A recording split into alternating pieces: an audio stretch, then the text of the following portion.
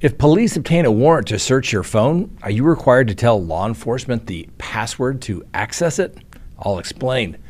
Bryan Kohberger's attorneys returned to the scene of the crime. It's always the defendant's own words that come back in the end. And usually it comes from jail calls. Let me give you an example. Is this attempted murder? If it was, why did it take 2 years to charge the man? Have you ever thought, if this person doesn't shut up, I will fill in the blank? Well, a mom in Indiana did. Porch pirates. Well, if it's on the porch, it must be free, right? And then our dumb criminal of the day.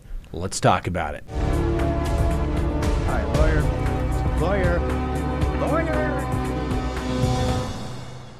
Good day, everyone. My name is Scott Reich, and this is Crime Talk. Thanks for joining us. You know the drill. Subscribe if you haven't, like if you do, leave me a comment below, and hit that little bell for notifications. And remember, you can always listen to us on any of your favorite podcasting apps.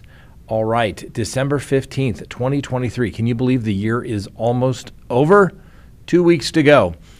Anyway, let's go ahead and open the record for the docket today. And first, if police obtain a search warrant of your cell phone, are you required to tell law enforcement the password to access it?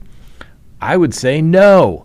And the Utah Supreme Court ruled Thursday that they agree with me. And they say that under the United States Constitution's Fifth Amendment protection against self-incrimination, you do not have to help law enforcement access your phone or other electronic device, even if they have a judge's order or permission to do so. Now, nearly 2 years after this case first heard arguments, with attorneys rehashing those arguments in March, apparently, because there were some new justices that joined the bench, the court agreed with the Utah Court of Appeals in a 2021 decision, and they reversed the conviction of a man convicted of aggravated assault, kidnapping, and robbery. The man is a guy by the name of Alfonso Valdez, and he was arrested for allegedly kidnapping and assaulting his girlfriend. And then police took his cell phone from his pocket, as they always do, and detectives got a warrant. But they couldn't crack the swipe code to sift through the phone's contents. Of course, they always do that. Just a little practice pointer. They'll also try to keep it powered up so they can use the little thing called Gray Key, and then they'll use Celebrite to download everything there. Pretty much not accurate, because if you do it, use Gray Key once, you don't get the same result if you do it again with Gray Key. Just saying, have a little bit of experience in litigating that stuff. Anyway, the officer asked Mr. Valdez to unlock the phone, and he said, yeah, I don't think so. And law enforcement kept trying to access the phone. Prosecutors later at trial relied on testimony from the detective about Valdez's decision not to cooperate with the police. Well, this is a no-brainer. The prosecutor cannot comment on the defendant's silence in any way whatsoever. So the prosecutors, of course, overstepping their bounds, and made their closing argument saying that, that this resulted in the lack of evidence and it undermined his defense. Are you kidding me? That's also burden shifting. That prosecutor should be fired. Anyway, needless to say, a jury convicted Mr. Valdez, and he ultimately appealed. And now the state's two highest courts reasoned that Valdez's agreement to tell law enforcement his password could have amounted to self-incrimination. You think so? Yeah. And he has a constitutional right not to say a word. The court noted, we agree with the Court of Appeals that the verbally providing a cell phone passcode is a testimonial communication under the Fifth Amendment. Now, of course, even though the court unanimously agreed, and obviously some little defense attorney down there at the trial court level asserted these issues, because they're usually the ones that spot these issues, right? Anyway, what did the Attorney General's office do? Yeah, the state's attorneys asserted that Mr. Valdez's refusal to share his swipe code was not protected under the Fifth Amendment because they said it could be compared to providing officers with a key, which was not semantic. Now, building off of that contention, the state said a passcode wouldn't have given police any meaningful information except what they already knew, that the phone belonged to Valdez. Oh, this attorneys are such an idiot. No, when they get into the phone, they're probably going to find incriminating evidence. And who knows what else they're going to find. Last time I heard the Fifth Amendment, right to self-incrimination, Let's not get into the whole Fourth Amendment issue as well, right? Search and seizures, your phone, how much privacy? I don't care how people say, I have nothing to hide. You can look through my phone. Really? You want to bring your phone over here and me? I'll start scrolling through it and we'll start putting all your contents on the internet? You probably wouldn't like that. Why? Because you have an expectation of privacy. Thank goodness the Supreme Court there in Utah dismissed the points by the prosecutor and said, in their opinion here, we have a verbal communication that would have explicitly communicated information from Valdez's mind. Now, a spokesperson for the Utah Attorney General's office stated that obviously they're disappointed in the court's ruling and it's evaluating their further options. Well, obviously those further options would be to take it to the United States Supreme Court because, well, we must have opportunity to get into anyone's phone for any reason. How dare the courts prohibit that conduct? It's like they're reading the Constitution or something, right? Well, that's pretty much what the prosecutors said. And ladies and gentlemen, I've said this, I know I've said it on a live, and I'll say it here. Nobody in the government gets up and says, you know what?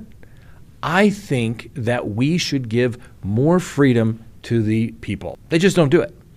What do? Every day, the government gets up and says, hey, somebody is asserting that we can't do this. How do we get around those limitations put into the Constitution, limitations on the government, the first 10 amendments, remember, read them, Constitution matters. Take a look at that, ladies and gentlemen. Everybody in government gets up and tries to get around all those limitations. They never say, you know what, that goes just a little too far. They always try to rationalize it. They always try to justify it. And guess what? Normally the courts go along with it. Next on the docket, Bryan Kohberger's attorneys return to the scene of the crime. That's right. His defense attorneys will visit the scene where the 4 college students were brutally murdered in the final days before it's demolished. Now, the University of Idaho, which purchased or was given the property following the murders, said that it would begin to demolish the house at 7 a.m. on December 28th after Kohberger's defense team accessed it for one final time. As you may recall, prosecutors and Kohberger's defense counsel originally had no objection to the home's demolition, which was initially announced back in February. Then the University of Idaho initially said that it had wanted to demolish the home before the start of the 2023 fall semester. Still, it delayed plans because of the trial's scheduled start date. And so the school officials put out a statement saying that the Kohberger's defense team would access the house on King Road on December 14th and 15th, and that the defense indicated they want to take photographs and measurements and possibly gather drone footage of the residents. Thought they already did that.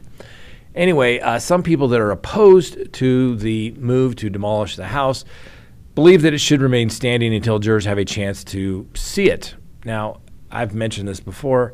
I can only think of 2 cases off the top of my head. One is the O.J. Simpson matter, where the jurors went to the crime scene.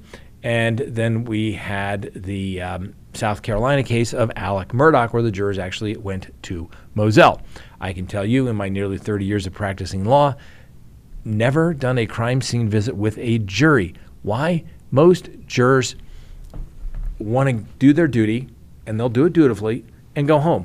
Guess what? The court wants to do that. When you start going to crime scenes, you have to worry about the jury receiving some sort of evidence other than what's been presented in the case through legal and competent evidence that comes through witnesses on the stand. And I cannot think of a circumstance where that cannot be documented through video in today's day, photographs, and obviously the descriptions of individuals. So I don't think that that's necessarily a good argument. Anyway, so the university has announced that they're going to create a healing garden and a memorial on the campus in memory of the 4 students. Next, it's always the defendant's own words that come back and bite them in the end. Look at old Sam Bankman-Fried. Look at any of the defendants that get convicted at trial. They do. Well, remember Charlie Adelson? I mean, he was just sentenced last week to, actually Monday, for life in prison without the possibility of parole for arranging the murder of his former brother-in-law, the FSU law professor Dan Markle. Well, days after his conviction, his mother, Donna, was also arrested going to the airport, specifically the Miami International Airport, where she was bound to board a flight to Vietnam via Dubai, both countries where they don't have the best extradition efforts to get people back here to the United States. Anyway, apparently, between Charlie's conviction on November 6th and her arrest on November 13th, the two talked for about 35 hours on the phone. Okay? Big no-no. And let me tell you, every client we get, and we put it in letters to our clients, don't talk to anyone about the facts of your case on the phone. Guess why? The prosecutors are listening. Okay? In the old days, it was tough to get recordings of the phone. Now it's like downloading music to your phone. It's super simple. They put in a password and they download it. Heck, most prosecutors can do it from their office right now. Now, clients never, ever, ever believe me. And guess what I always get? A phone download of all the phone calls of somebody in custody. And what is it? It's them talking about the facts of their case. Everything you told them not to do. Anyway, the prosecutors alleged that at the time of Donna's arrest, that during some of those calls, she talked about making plans to leave the country because they knew they were listening to the phone calls. And many of the phone calls are devoted to Charlie's analysis of his case, actually congratulating himself on what he thought was a job well done when he testified in his own defense. Old Charlie told his mom that his attorneys told him, if I were to give you a score, I think it was 95, and that you came across fantastic. That was in the hours before closing argument and the verdict, where he said that he fully believed he would be walking out of the courthouse. He stated he was literally on cloud nine over the weekend. He's like, I'm going to see my son. I'm going to get out. I can't wait to be on my boat. I can't wait to see my son. I've decided what restaurant I wanted to go to. Charlie said that he had given away his food, the socks and long sleeve shirts to friends he had made behind bars before the verdict came in because he was so convinced that he was going to be acquitted. Both Charlie and Donna pointed to the failures with the jury makeup as part of the reason why he got convicted, noting that their friends had predicted Charlie's acquittal, right? Donna, this is from intelligent people. That's my problem. Charlie said, that's the catch. The jury of my peers was not there. Prosecutors had obviously aimed to portray Charlie and his family from South Florida as looking down upon the people who live up in Tallahassee, where the victim was living and the trial was held. Now, Charlie described the jury as grouping them was sympathetic to the prosecutors. He said there were 5 black women on the jury, 1 black guy that was a sergeant, 1 kind of a redneck looking a little bit, 3 guys that looked like they were inbred, that were like out of shape, 30 years old, like they never had a girl in their life. Well, Charlie. Yes, that can't be used against you, but what does it show? It shows the world your arrogance. Your arrogance, and why possibly you thought you could get away with murder because you think you're smarter than everybody else. Think about that, ladies and gentlemen. And now we have Charlie's own words. What do you think about him? Next, mercy killing or attempted murder? So Dwayne McCullough was charged this Wednesday with attempted murder after allegedly trying to choke his wife, Andrea Lee McCullough, while she was in hospice back in 2020, according to the arrest affidavit. Now, according to the arrest affidavit, witnesses claimed that Dwayne choked the victim in an attempt to kill her to ease her suffering while they were with her during her terminal cancer at a hospice care center. Well, the police did what they were supposed to do. They spoke with Mr. Dwayne, who said he admitted to placing his hands over the victim's neck, his wife's neck, in an attempt to ease her suffering. He also allegedly said that his actions were stopped by her family members that were present at the time, who pulled him off and admitted that he would do this again because he loved his wife. Now, his wife died from terminal breast cancer the day after the alleged incident, which occurred on December 21st, 2021. The warrant issued for Dwayne's arrest, though it's unknown why the warrant charges issued 2 years later after her death. Now, if convicted, he faces up to life in prison. Now, in a GoFundMe post created by the victim's son, her son wrote that his mom had been diagnosed with invasive ductal carcinoma breast cancer. And after entering remission, the cancer returned, becoming metastatic breast cancer, which spread to her brain, lungs, neck, and liver. The post notes that the affected part of her neck made it difficult for her to fully use her right hand and arm to complete daily tasks. And then on December 14th of 2021, her son said she had radiation in October and 3,600 milligrams of chemotherapy daily for 2 weeks with 1 week off. The son also noted that by then, she had radiation burns that caused open sores and blisters in her throat, making it impossible to eat anything other than a shake. So let me know, ladies and gentlemen. Now, I get it. You can't go around killing people that are alive, even if they're in hospice care. And if anyone's ever seen anybody in hospice care, it is one of the worst things you will ever see. And you simply want to make the pain and the suffering stop. It's a little odd, though. I'm curious to see. We're going to follow this story because I want to know why it took 2 years. If this was such a horrible crime, why did it take 2 years? Let me know your thoughts. Mercy killing or attempted murder? Next, she wouldn't stop talking.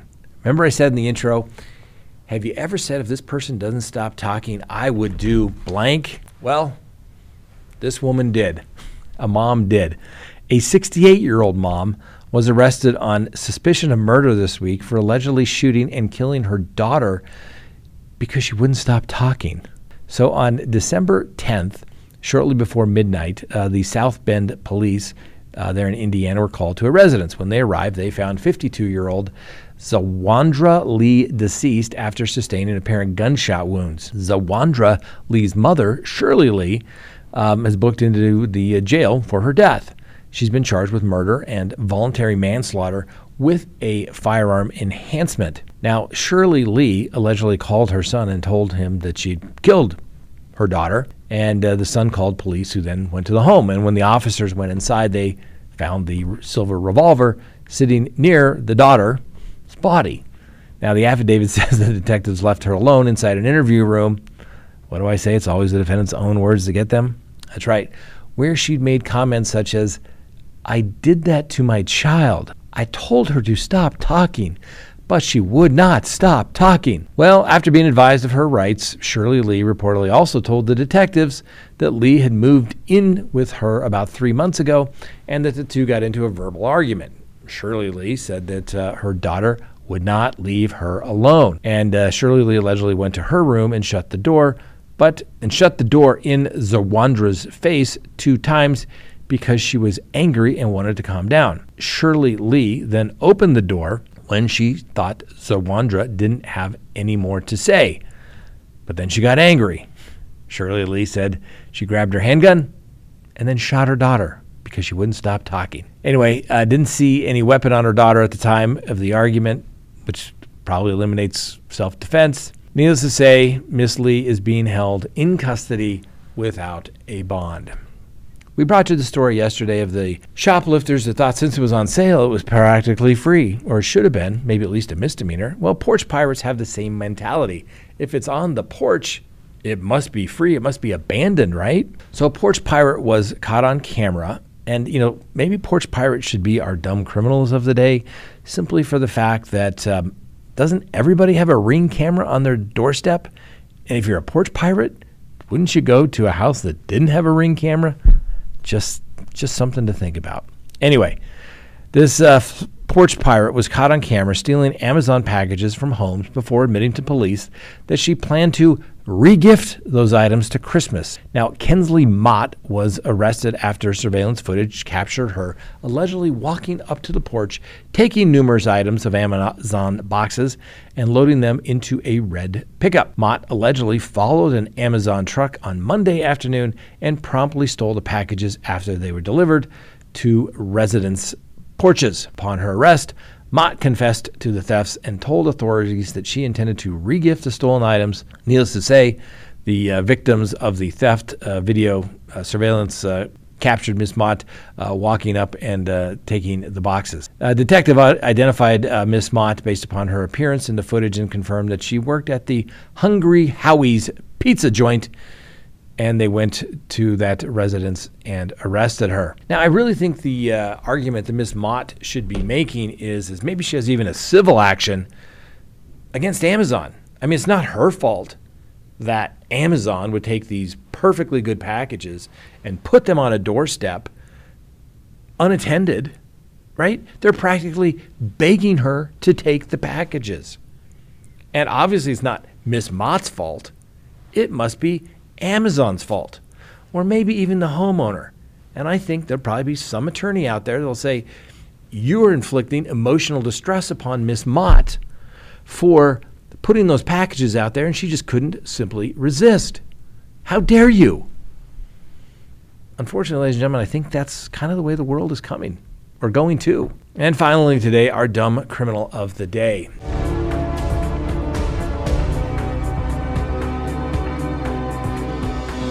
California woman got herself into a legal tryst while trying to leave the state of Texas. She apparently got an Uber to take her to the airport, and the woman's name is Nusha Afkami, and she is accused of 1 count of unauthorized use of a motor vehicle and credit or debit card abuse. So our dumb criminal of the day, who hails from Orange County, California, was picked up at a hotel by an Uber driver about 12:28 a.m. in the morning. And the final destination on that Uber drive was the Austin International Airport. But apparently, according to the rideshare driver, who's not been identified, our dumb criminal grew increasingly upset at the speed that the driver was going, and the dumb criminal was telling the driver that she was going too slow. The defendant was allegedly frustrated that the ride to the airport was simply taking too long. At one point, our dumb criminal grabbed the Uber driver's phone from her hand and threw it out the window somewhere along the thoroughfare there on the way to the airport. Then, when the driver stopped her car and went to retrieve her phone, the defendant got out of the passenger seat, hopped behind the wheel, and drove away, leaving the Uber driver stranded on the road. Well, police also allege that our dumb criminal used the driver's credit card to purchase some $120 worth of items at a store at the Austin airport. The driver was also able to collect her phone from the side of the road and quickly called the police. Needless to say, our dumb criminal admitted to taking the car, but appeared to frame it more of as a temporary use of a vehicle, like almost an agreement between the Uber driver and our dumb criminal. Our dumb criminal told the officers that she needed to get to the airport, so I'm going to take your car and I'm going to drop it off there at Southwest Airlines. Needless to say, the police found the Chevy Cruze near the terminal, and police also say with the items purchased with the Uber driver's card that were in our dumb criminal's possession at the time of arrest, that the airport purchases included candy and that commemorative shot glass. There you go. Our dumb criminal of the day. Ladies and gentlemen, if you're traveling over the holidays next week, hey, take your time. Take a deep breath. You'll get there. Let the Uber driver do their job. Get you there safely. Same thing with all those pilots as well that are going to be flying you. Don't try to commandeer the plane. Don't do it unless you know how to fly it. But even then, don't do it. And remember, don't take those mushrooms either, particularly if you're going to be flying the airplane. All right, that's all we have for you today. Thanks for watching, ladies and gentlemen. Have a wonderful weekend. We'll see you next time on Crime Talk. And remember, the Constitution matters.